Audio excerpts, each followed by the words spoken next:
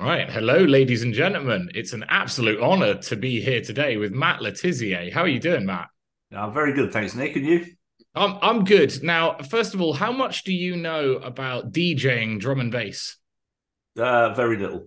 Okay, good, because that's about as much as I know about football, and that was my it was my former career before COVID. So we're on an even playing field there. I know absolutely, Absolutely. and that's not what this interview is going to be about at all. Um, but is it correct that you played for Southampton and never left? Is that right?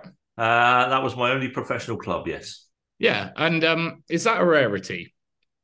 Pretty rare, yeah. I would say, blimey, maybe one in every 500 or maybe 1,000 footballers do that. Yeah, and I presume that you got some offers, but was that loyalty to your hometown? A little bit of loyalty, yeah. A little bit of family circumstances. So yeah, different reasons at different times, really. Yeah. I just wonder if it's at all relevant, that little factoid, to what's going on now. um, I've wondered that myself, actually. I do have a sense of loyalty. Certainly, I think if people do right by me, then I want to do right by them. Yeah. And Southampton gave me my chance to be a professional footballer and to achieve my dream of playing for my country. And yeah, I felt like I owed them something for that. That's so interesting because I just mentioned I was a DJ, but I stayed at the bar that I fell in love with for 7 years until things sort of collapsed, and then it was COVID shortly afterwards, and here we are. But it was kind of a similar tug that kept me there. It's like I can earn more in other places, but like this is the place that gave me a shot, and I Yeah, really love it. And I did a lot of my networking. Like I got big gigs through having that little one. So yeah, similar sort of thing. absolutely. Yeah, yeah. There's nothing wrong with a bit of loyalty, and it's you also I also took into account when deciding on whether I wanted to move or not was my personal happiness. And personally, playing football for Southampton, I was incredibly happy. I loved my job, and I didn't see the need to go and uproot that for a few extra quid because money was never the reason that I played football. Yeah, well, I suppose you also had a taste of the bigger stuff as well, playing internationally. And you, again, we've got might have quite a few similarities here. I got, yeah, gigs up and down the country, and I just didn't like them as much as playing in my little bar because it was, yeah, it was the same faces, and that was a Yeah, part of it, you know. no, absolutely. So yeah, there is the glitzy glamour stuff, and it's interesting that maybe once you got a taste for it, you see, nah, maybe that's not for me, or maybe it is for certain people and not for others. Yeah, as I said, I wouldn't expect everyone to make the same decisions I made because we're all different as human beings, and I certainly don't have any ill feeling towards players who I played with at Southampton who decided to go a different way and go and earn some more money and perhaps win some trophies to the clubs that they went to. So each to their own has always been my motto. Oh no, absolutely. It's just interesting. It's an interesting pattern and a good starting point. So now let's move on to the meat. All the bullshit of the past 3 years. Um, I mean, you were one of these characters that was like, well, an early blue tick, basically. One of the guys on Twitter that was in the pack of people that were talking out against this, like Right Said Fred and Gillian McKeith. There were a few people that I just remember being there early that, yeah, had something to lose on the public Mm. stage. Yeah. Do you remember when it was that you like leapt in? Oh, very early. Before we even went into lockdowns, I think I was. I think I put out a tweet probably early March. I think it was. I'd be fascinated to go back and look at it now. When things were starting to ramp up in the media, it might have been mid March. And I simply put out a tweet which said, "Why are we making such a fuss for I mean, it was probably poorly worded when I look back at it now, but it was something along the lines of, "Why are we making such a big fuss about this virus that only affects the really elderly or those with already damaged immune systems?" Something along those lines.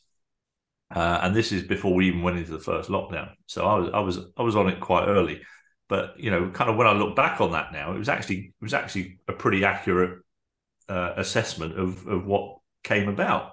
We there was evidence that it only affected, the really. I mean, the average age of the person that died from COVID was about the same age as the average age that somebody normally dies in this country. So why we went to such great trouble to destroy our whole economy and our entire children's education system, and pretty much a load of businesses, small and medium-sized businesses as well. I found it just bizarre that the government would actually go to those lengths to do that, given the demographic of people that it affected. It didn't really affect people with healthy immune systems and young people. Okay, there'll be odd occasions that it did. And I get that, but we've always had to live with that, and we've never shut down our society before because of it. Well, I think you're dwelling on something really, really important. We've been very focused on vaccine damage because it really is the number one issue until stuff starts being done about it and we see some change. Yeah. But at the same time, it can almost make us forget about the damage of lockdown and everything that you've just described, because it's massive, and it was massive from day one. I mean, is it irreparable? We're talking levels that, and I feel like nobody really wants to think about that at the moment. No matter what side you're on, there's not actually a lot of discussion going on about the damage of all of those policies compared to the focus on the injuries from the vaccine. And obviously that's incredibly important. But do you know what I mean? It seems to have got lost. Yeah, I mean that's what they want you to think. They want you to forget about it. They want you to not realise that the catastrophic decisions that they made back there are now playing out in what's happening in our current society with the the cost of living increases that we've seen. They'll try and blame it on the war in the Ukraine, obviously, without acknowledging actually that the energy prices had already gone up considerably before the war in Ukraine had already started. All these little things, the government and their lackeys in the media will continue to try to brainwash people that they will try and forget that and just gloss over it, as they're doing with the vaccine injured, and they just expect everybody to fall for the propaganda again. Are you alarmed, as I am, that it's generally the same voices? When like you gave a fantastic speech in London the other week, and you said as part of it, like, I shouldn't really be here. This is a day for the bereaved and injured. But I think you really, really added something to that. It was great. Thank you. But what struck me is it's been the same faces for 3 years, and it's really shocking to me that all the anti-vaxxers, like your Piers Corbyn and Fiona and people, why are they on the front line of helping the vaccine injured? The same people. That drives me absolutely nuts. It's incredible that people will still throw those slurs around, and incredible that more people who know what's going on and are just too cowardly to speak up because they think it's going to affect their lives too much, might affect their income too much. Yet, in effect, what they're actually doing is enabling the tyranny to continue for way longer than it ever should do. And if that carries on, then I'm afraid their jobs will go anyway, and they will become obsolete. Their jobs will go to artificial intelligence at some point along the way, and they'll be probably sat in a room very old thinking, blimey, I wish I'd have spoken out a few years ago. Hmm. Yeah, see, it's weird. I've kind of divided the world into the Matrix and the not Matrix. So I saw a video yesterday, one of my friends put up of the new, she called them the NWO barriers at Sainsbury's. And I think they only open if once you've paid for your shopping or something like that. It's really connected in. They're not just opening because there's Oh wow. yeah, you can only leave once you've paid or something on that kind of level. And I kind of look at that and I just go, well, you I know you have to go to the supermarket for some things, but you kind of should be aiming to go to the market and the butcher and all of this stuff anyway, because they took such a nasty hit, you know. Yeah. We try and do that in our household. We go to the local greengrocers and get all our fruit and vegetables from there, and we try and steer away as much as we can from the supermarkets. Well, I think it's all sort of one big thing, and like because it's really, this was an assault from the public sector as far as I can tell on the wealth creating sector, which is what I Yeah. like to call it rather than the private sector, because the public sector doesn't create any wealth. It just takes yours and divvies it out amongst itself. And it kind of looks like it's almost hit this size where it's just sort of swallowing everything up. And this is why I mean, I know for a fact that you're in the camp of people that is not looking at politics and going, right, maybe we can vote our way out of this. Maybe Richard Tice is our boy. Definitely not, I'm afraid. I think Richard shot himself in the foot with the comments he made about Andrew Bridgen, quite frankly. And I think he's done his damage, his party irreparable damage. And I don't think there is really a way to vote yourself out of this. The whole system is corrupt. Red or blue are two cheeks of the same arse, and there's nobody else big enough to try and challenge that. I think the only way it changes is to tear down the system and start all over again. But the turkeys aren't going to be voting for Christmas. Were you aware of this kind of stuff prior to 2020? Not really. Not really. I'd kind of gone about my life very quietly, and with as minimal interference from the government as possible. I've always had a job. I've never had to rely on benefits.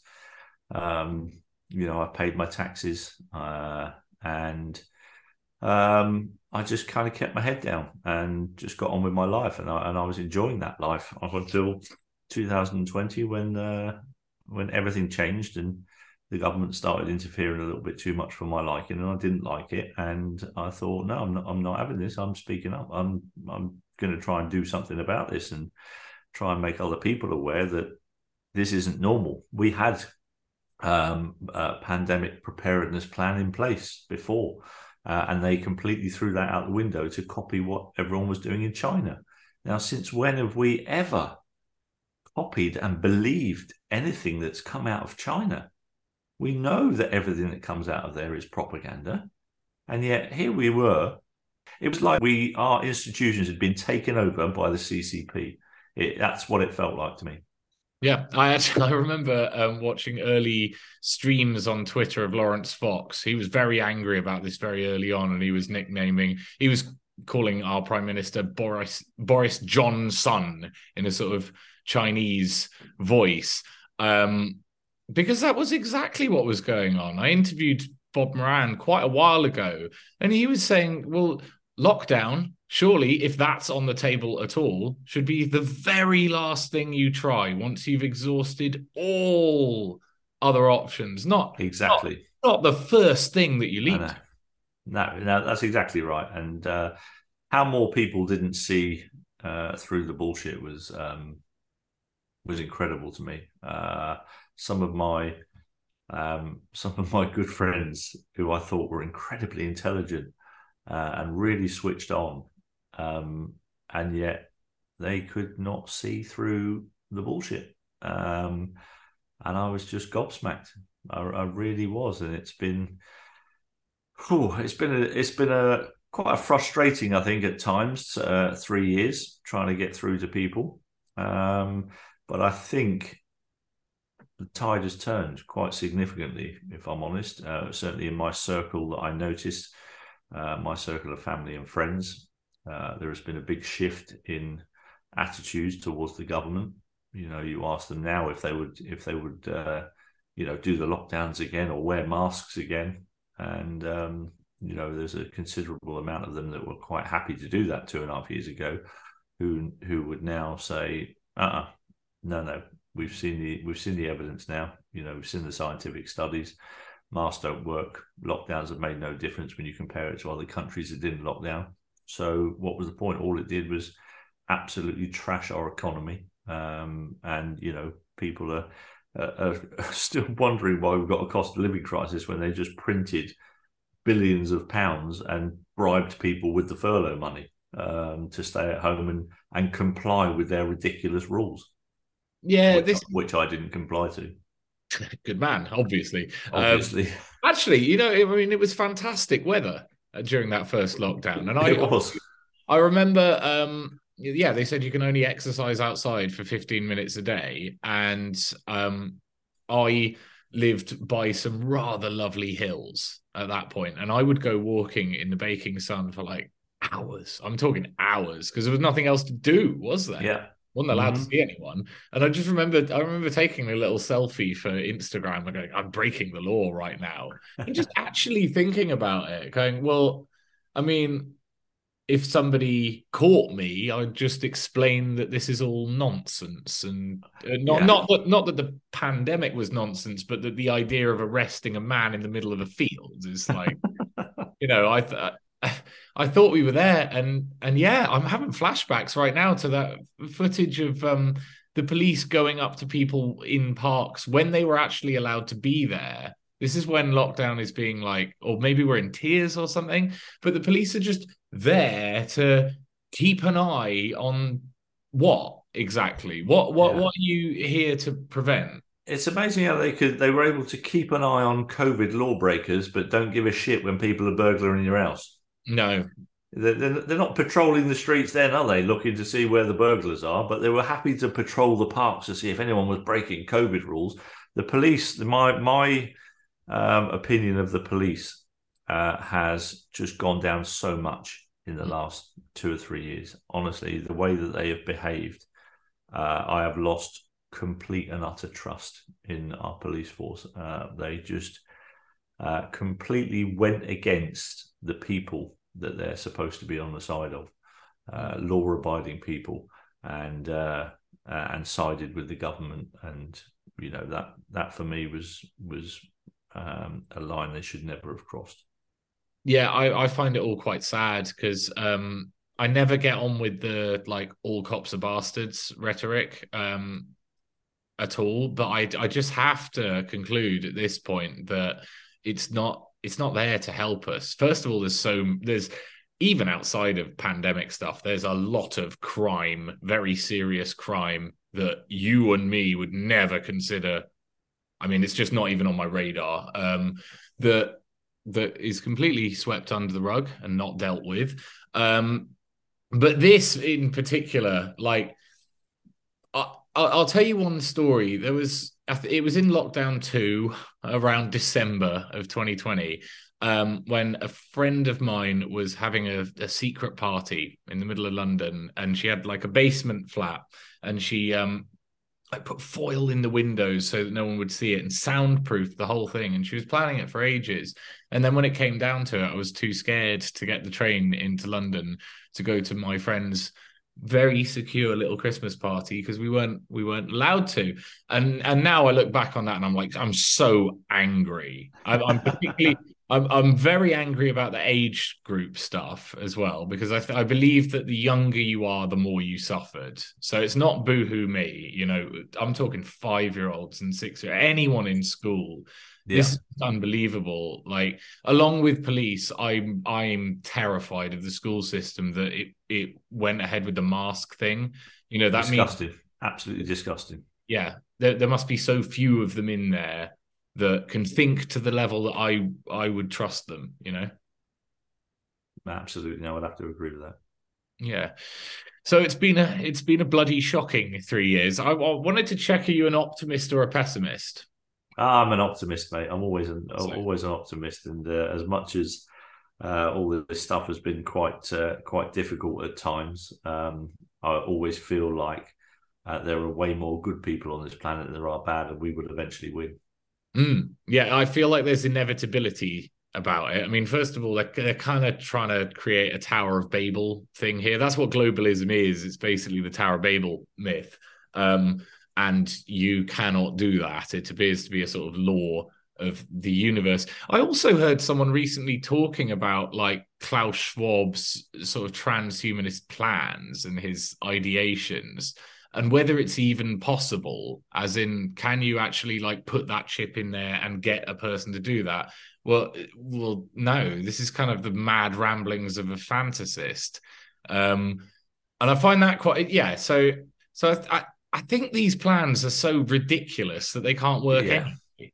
yeah. I'm not sure. I believe a lot of the stuff that they come out with. That all the stuff they're talking about at the World Economic Forum, about what they can do to you, how they're going to do it to you. I think they use that to kind of frighten people a little bit. I'm sure there is some technology there that we're not privy to, but the lengths that they're kind of going to, you just wonder how are they going to get.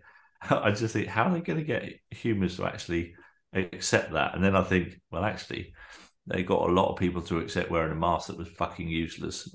So they probably think they can get away with it again. And I reckon that was kind of why they did it. Just to test the compliance and see how many people that they could get to do the most stupid things.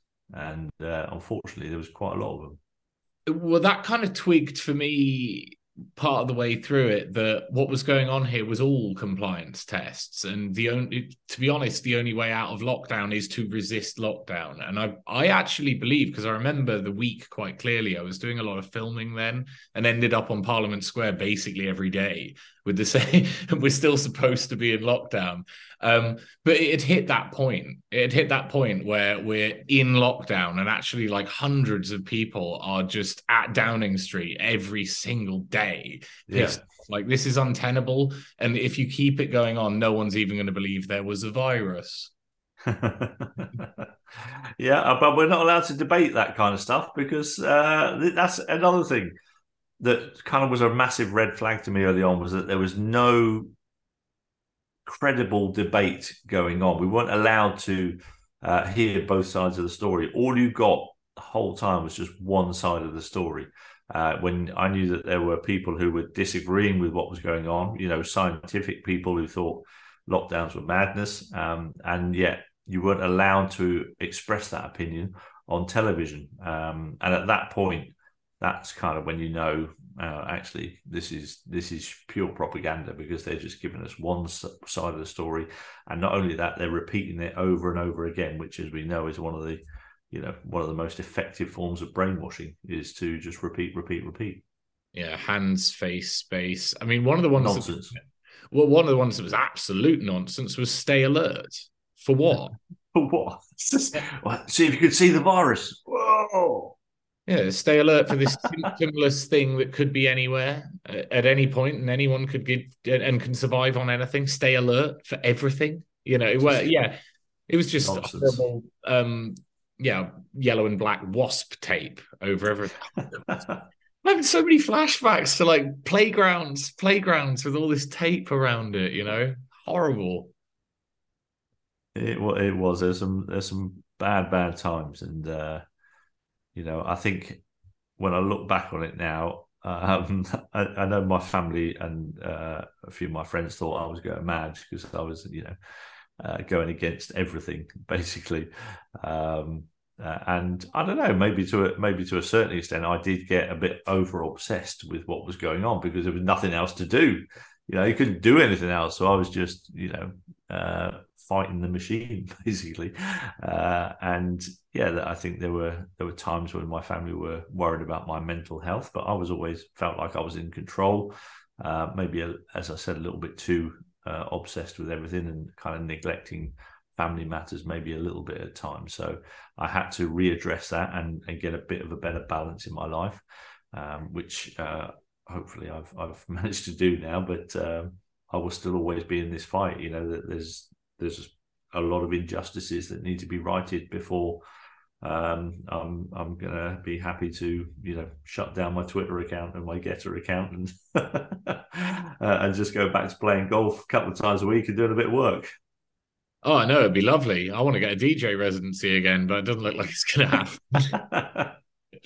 But no, yeah, you highlighted like the TV. I think that's the kicker. I think the only brainwashed, well, not the only brainwashed people, but if you're plugged into the TV for your news rather than something like Twitter, then I really think that's the problem.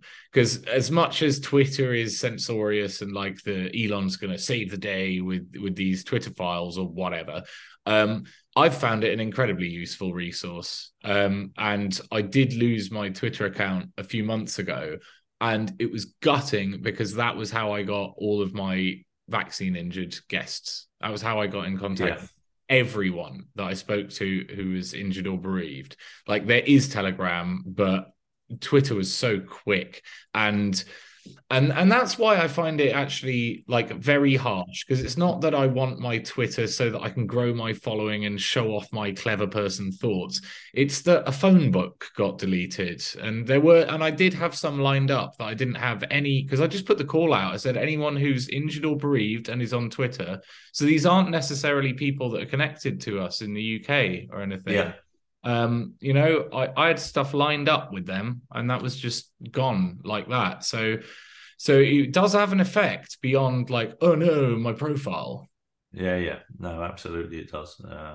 But yeah, I'm not quite sure how I escaped a Twitter ban, but I had several of my tweets were investigated, and I got emails back going, "We're investigating your tweet. You said this," and then it came back and went, "No, you're all right." So I managed to tread the line quite carefully, apparently. There's no rhyme or reason to it. Mine was something about the mermaids, the trans children charity. I tweeted something not so supportive of that charity when stuff came out about them, and that was the one that got me done. It was nothing to do Wow. with, yeah. Bizarre. Yeah, I think the whole television thing, that the news, the BBC. I stopped paying my TV license in May of 2020 because I just couldn't bear it. I couldn't bear it anymore. It was just so doom laden. Every single program that was on, and it was just, you just thought, geez, what is going on here? So I just went, nah, stop that. I'm not watching that anymore. So I switched all the news channels off and stopped paying my TV license. And I've had about 12 letters since, but they never do anything. No, they won't do, but I do. Yeah, I don't think you can underestimate the sort of the role of the BBC in it, in keeping it all going. It's absolutely huge. Yeah, and not just the BBC either. Even people like Sky News and ITV. I think you can't just label it all at the BBC, although they are a law unto themselves. Really, how they survived, covering up for the country's most prolific paedophile for all those years, beggars belief, and people still give their money to them. So I'm not quite sure how they did that, but obviously the brainwashing is strong. Yes, it is. But as you say, you're an optimist, and like, so have you been impressed with the people and the public? Because it's very hard to gauge. You'll be in certain settings and everyone is double jabbed and blah blah, or triple or four or whatever we're on now, and no one's really thought about it, and you're the odd one out. But I've been to so many of these protests, like the one a few weeks ago, and I would say my gauge on how well we're doing is actually just looking at what their plans were. So we got rid of the vax passports. I know people say for now, but I think we did. I don't think there's any chance of you being like, I don't know. I think we've done really well. I think well, certainly in this country, I think we've done a lot better than a lot of other countries. I think we kicked up enough of a stink to let them know that we weren't gonna be having what their plans were for us. and so definitely the vaccine mandates. Went on that the 100k NHS march. When those mandates got rescinded, which I thought was a huge victory.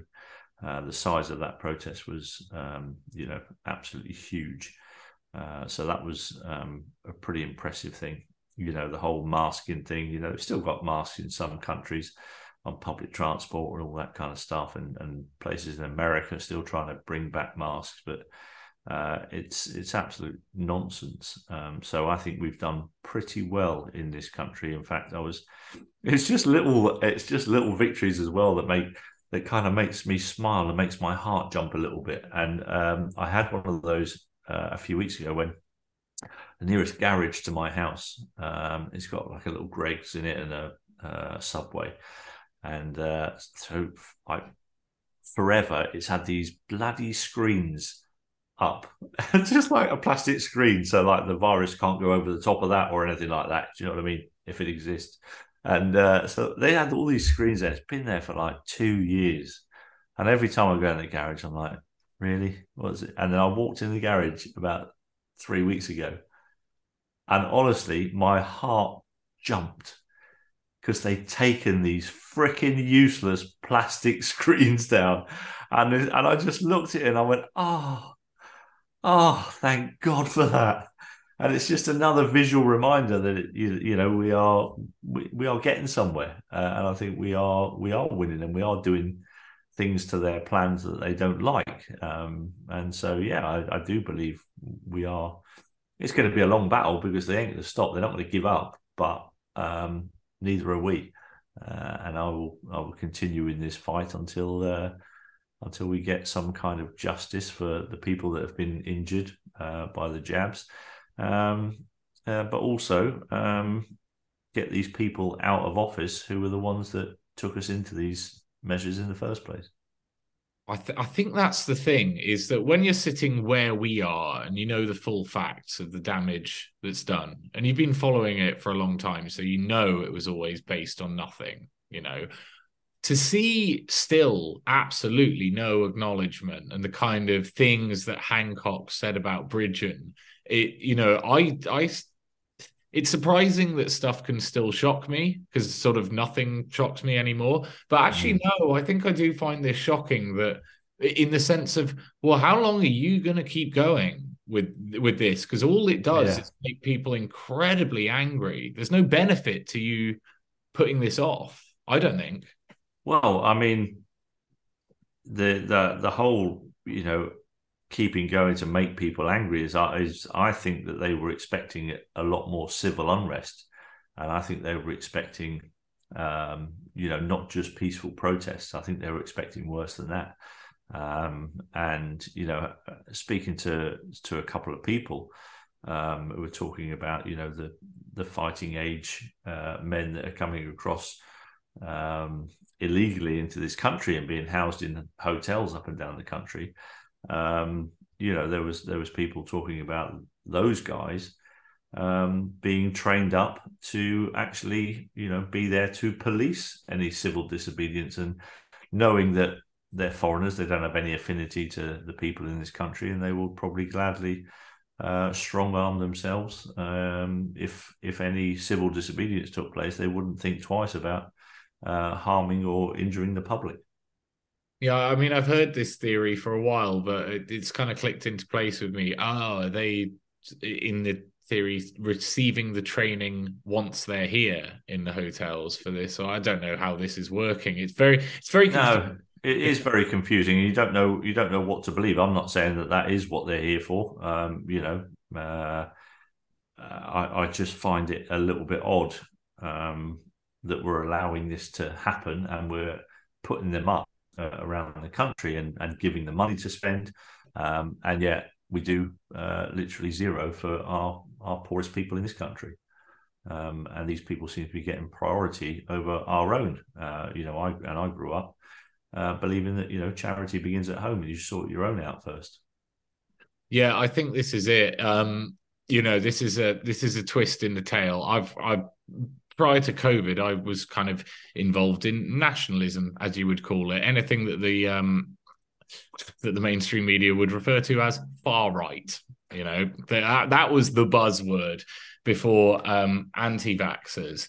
But like this is what's going on here is essentially the natives are at the bottom of the pile for everything. And this, if you understand the concept of globalism, like it's against the natives of everywhere. So there's nothing wrong with you standing up for your own where you are. And to be honest, I have a massive problem with people fleeing their country en masse, really. Yes. I very much feel it's my responsibility to sort out my nation if there's a problem and not run away. So I don't really buy the whole they're fleeing thing unless No. yeah. Doesn't make sense, especially from countries that aren't certainly in conflict with anybody else. That doesn't make any sense, and yet we're not given any information about that. It's all kind of kept very much under wraps, and they try and hide everything. And you have to rely on investigative journalists to go and film these people in the hotels, and just to prove that it is actually happening, because the government will tell you nothing. And so that doesn't inspire any trust in governments at all. So if my trust in the government could get any lower, I mean it has, because of the fact that they just turn a blind eye to stuff and only tell you about the stuff that they want you to hear about. Well, I think this is, the difficult realization, or the hump that everyone has to go over, is that the government would be willing to do this. That's the real realization. Is just coming to terms with, not only do they not care about you, I think they might want you gone. They might be poisoning you. You never know. They might be forcing you to, or coercing, not quite forcing, but coercing you to take experimental jabs that they tried to hide the data, safety data, for 75 years from us, and now we're seeing what that data is, and it ain't looking good for them. And I'm not sure how much longer the mainstream media can turn a blind eye to all this stuff.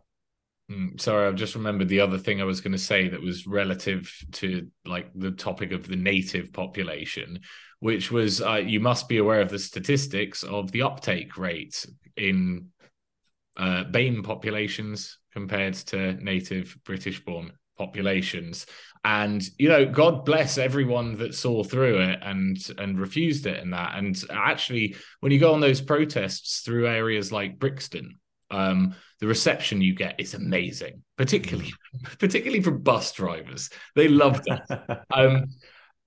But it kind of terrifies me that, if you take all of these things in tandem, the mad immigration coming over on the boats, the fact that, there's an agenda against to just sort of demonize anyone that cares about this stuff, is a long thing, calling stuff like the British Nationalist Party like fascist for daring to believe in this kind of stuff.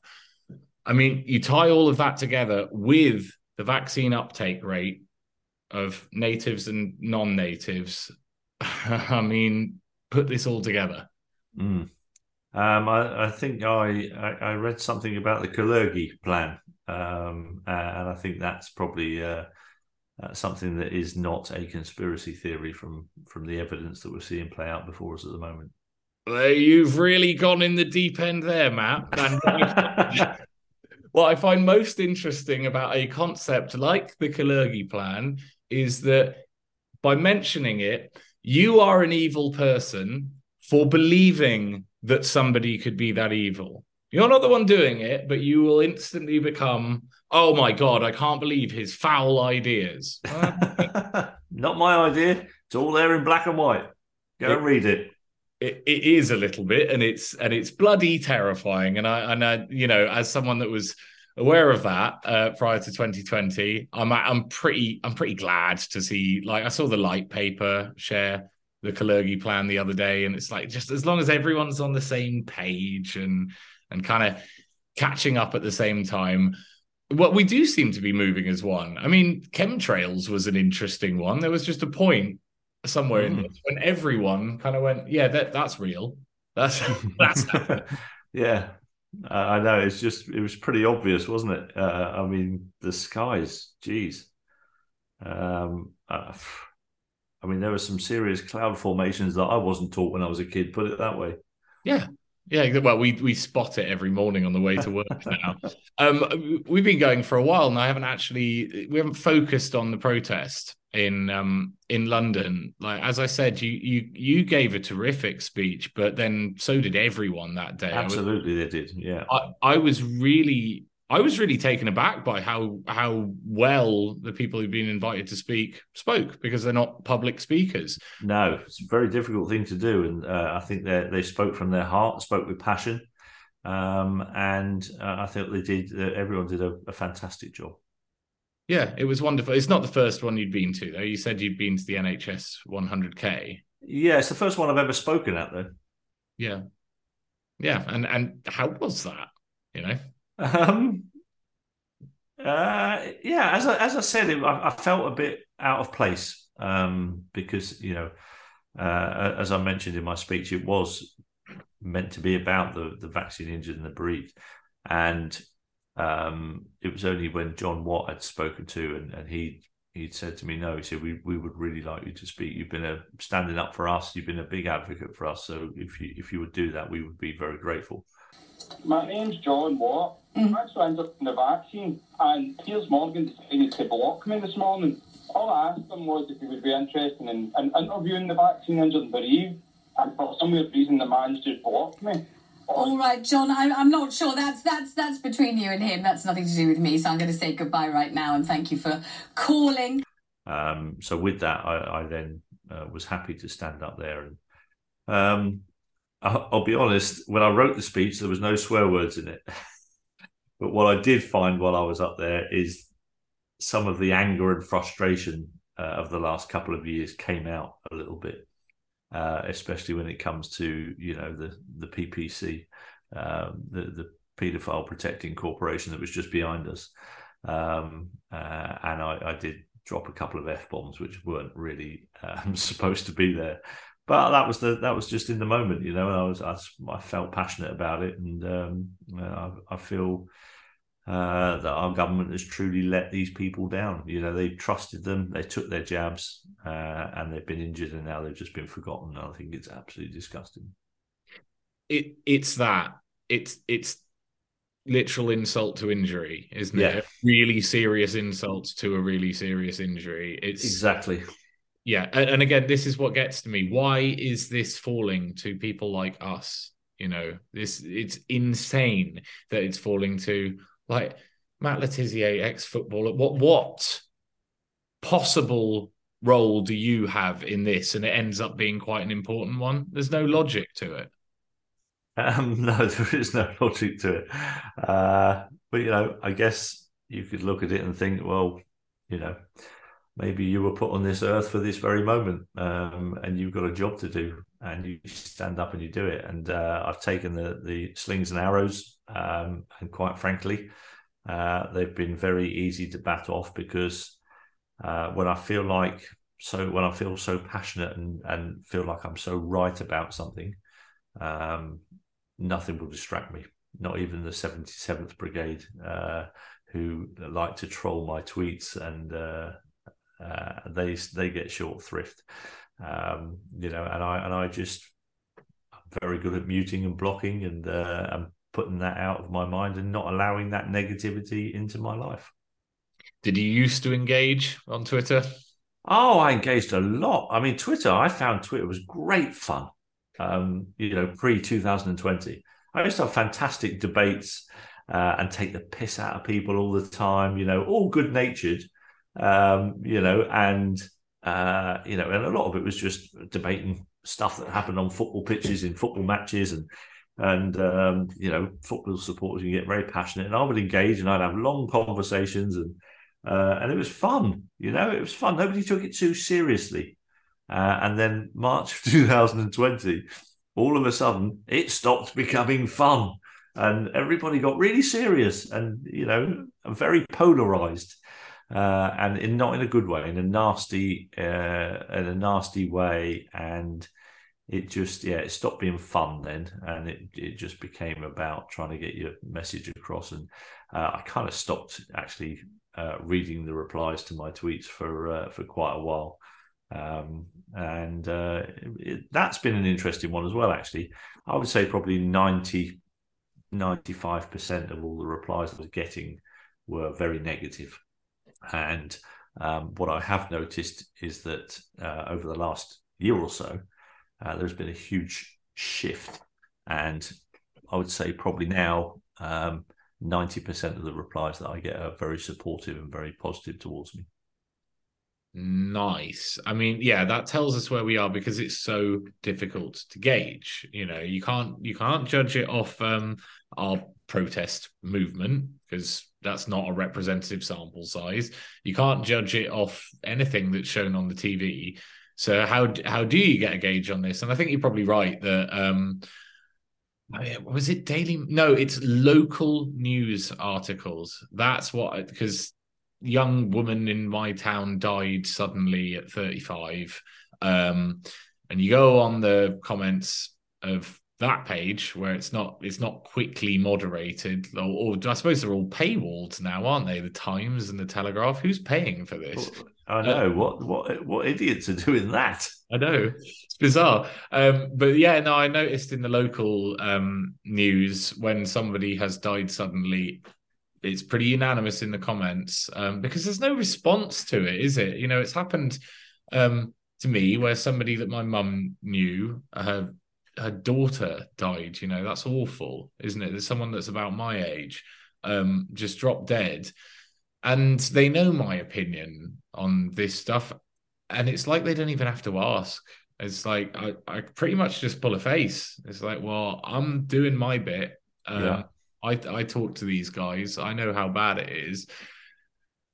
I need you guys to join in at some point. Yeah, and it's really hard because facts don't resonate with these people. They're so indoctrinated that it's really difficult to actually get through to them, because our fact that their emotions are so high that they don't get that our facts don't penetrate their emotions. They don't look at things factually. So what I found is that it's much better to actually just drop questions into people rather than bombard them with facts. Is just drop some subtle questions in and go, oh, I wonder why that was. Why? Oh, she just dropped dead. Blimey, I wonder what could have caused that. And then just leave it and leave them wondering, and just hope that somewhere later on in that day they think back and go, oh, that was a strange response. Why did he say that? I might go and have a look. Yeah. And I think the best gauge that I could really have has been from my circle of family and friends, and the difference in their attitudes towards it now than what it was 2.5 years ago. And there's been a big change. Yeah. Well, no, I mean, it's a tough thing to come to terms with, the scale of it. So I understand that it has to be a slow process, but that question of like, how do you wake people up? I mean, I think we all gave up on that after about a year. I think we did. Well, because there's so much. The conclusion I've come to on that one is there's so much evidence. You can look any which way you like, PCR tests or average age of death 82, like any of this. Well, on any strand, it's a choice. It's a choice to look into it, or a choice to not look into it. You just want to stay. Yeah, you just want to stay in your little matrix and not really feel uncomfortable in the truth. They would rather have a convenient lie than an uncomfortable truth. But at the same time, I wonder, okay, well, they've already, pierced your skin several times and injected you with something that you don't know anything about. Is that not enough? Obviously, it's not enough. But I mean, like you mentioned how Twitter was ruined for you by all of this. Suddenly you had to pick a side and you didn't get to have your football banter anymore. And I think that's the point of totalitarianism, is that at some point it comes for that stuff that you care about, right? You can't, Yeah. oh, I don't like I've got one friend left who's not like us, right? And is not interested, but he won't give up on me. And so I can't give up on him either. Like it's just good banter between the pair of us. And it's like you were mentioning your smart friends. It's like this guy's better at statistics than I am, and science and all the rest of it. And at this stage in the game, I'm basically just bullying him, going like, "Well, come on, you should be smarter than me," and yet you don't know about any of this, do you? Do you even know what Yeah. this is? I don't know. I'm trying to drag him along, but maybe nothing will happen. Some people are just so far lost that you can't save everybody. That's what I've realised. No, but I think you've been welcome on some platforms where I think you can make a difference. GB News is like a fence sitting type platform, and you've been on there quite regularly. Yeah, I've been on the Dan Watton show. I've been on his panel a couple of times. I've phoned in a few times when they want to talk about various topics, and I do try and get in. I've always tried to get in a little dig somewhere along the line. I was on the panel and we had to nominate Britain's Greatest Britain, and this was in the lead up to the protest. So I nominated Fiona just so that I could, get in there that there is this protest on Saturday and this is what it's about, and so just little things I can try and get in there. My nominee is Fiona Hine, who was the organiser behind the 100k NHS protest last year, which helped to get the mandates rescinded. And she has also organised a protest for this coming Saturday to allow the vaccine injured in this country to have a voice. But I do still think sometimes, when you see a story like the Pfizer, the Project Veritas Pfizer stuff that went on, and they don't react to that. They don't do a story on that at all. It does dishearten you a little bit that maybe. Why would they not? I mean, nearly 30 million people have viewed it on Twitter alone. And yet this massive story that's blown up, everybody in the mainstream media is just turning a blind eye to it. And even GB News turned a blind eye to it. And so I was a little bit disheartened by that when it came to GB News, if I'm honest. Yeah, I mean, I heard Abby Roberts point out that the march wasn't on the Neil Oliver show that night. And it's like, it should be, really. Yeah. It should be. There's no reason why that shouldn't be there. Yeah, absolutely. So it's a bit frustrating, and I do keep trying. I don't want to burn bridges because they do give me a platform and a chance to speak. So I'll just keep trying to do as much as I can. No, I've noticed it along the way. I remember with Nana, you had your pin badge on, didn't you? That was good. Always diverting attention towards it. You're wearing a little. What's that about? That's the Vaccine Injury Bereaved Group. Okay. Just trying to shine a little bit of a light on the people that have been injured, that are kind of being ignored by our government at the moment, and I think our government have behaved disgracefully in the way that they've treated those people. So just try and highlight it any opportunity I can get. What was good was she didn't know what it was, and she asked me about it, and so that gave me the opportunity to then go, oh, it's this, and I knew that she was very pro-vax, and her face when I told her what it was about, she couldn't change the subject quick enough. It's just that stance of being pro-vax. It's like we're not even talking about that at this point. We're saying, can you invite John and Alex and everyone else onto your sofa to tell their stories, please? Yeah. That's what we're talking about here. This isn't about like, are you in favor of vaccines? Yeah, I mean, they did have. I think Dan Watton had Claire Hibbs on last week, so awesome. So that was a nice one. He had a couple of people on there, so that was kind of a little bit of a breakthrough. Yeah, no, I mean that's the thing with GB News is like you can't say that they're not doing their bit and that they've never covered it. And then you can also, I know people have traced like Bill and Melinda Gates funding through it, but it's not perfect and we do what we can is kind of no, that's exactly right. yeah, that's kind of how I look at it. But I do miss Mark Stein, I'll tell you that. Yeah, absolutely. Yeah, he was a real trooper. Yeah, that actually, no, there's one more bit on GB News I want to just ask you about, which was that incident with Leo Kearse. Yeah, I mean, obviously, we have seen some deaths from myocarditis and other results from the vaccine, but also COVID. COVID actually leads to a higher risk of heart disease. So, I mean, you can also say that the vaccine has saved a lot of people from heart disease. I mean, I think it's easy to focus on a few examples of athletes falling over and say, oh, this shows that the vaccine doesn't work. But the figures show. I'm not sure I still trust all the figures, but the figures show that COVID is actually more of a risk when it comes to heart disease. I mean, would you accept that? I'm not sure what figures you've been seeing, but I don't know. It makes me feel a certain way because, yeah, they can only say so much because they have to preserve whatever else Ofcom will do, whatever they do. I didn't do that, right? And you didn't do that. And like, I'm not taking the bribe. I'm just going to tell the truth. And that's just how I feel about it. So, like, there's a limit to how much I can respect a GB News presenter, you know? Yeah. No, absolutely. Yeah, I get where you're coming from entirely. Yeah, but as we say, like you've got an in there, and it's better that you got that than you don't.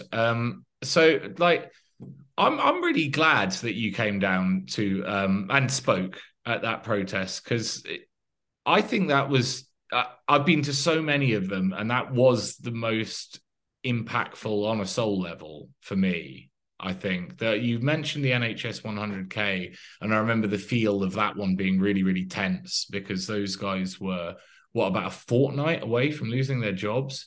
So that one, a few weeks, yeah, it's something like that. So that one really meant something, but I think this one beat that out of the park. To be honest, there it just felt like. Yeah, this really matters. Everyone who's showed up today is doing something so important. You know? Yeah, absolutely. And I think it was great that they're going to continue the truth be told through March as well with another few events in March. So that's great that they're not just going to just do the 1 month. And we need to keep pushing this until these people get recognised.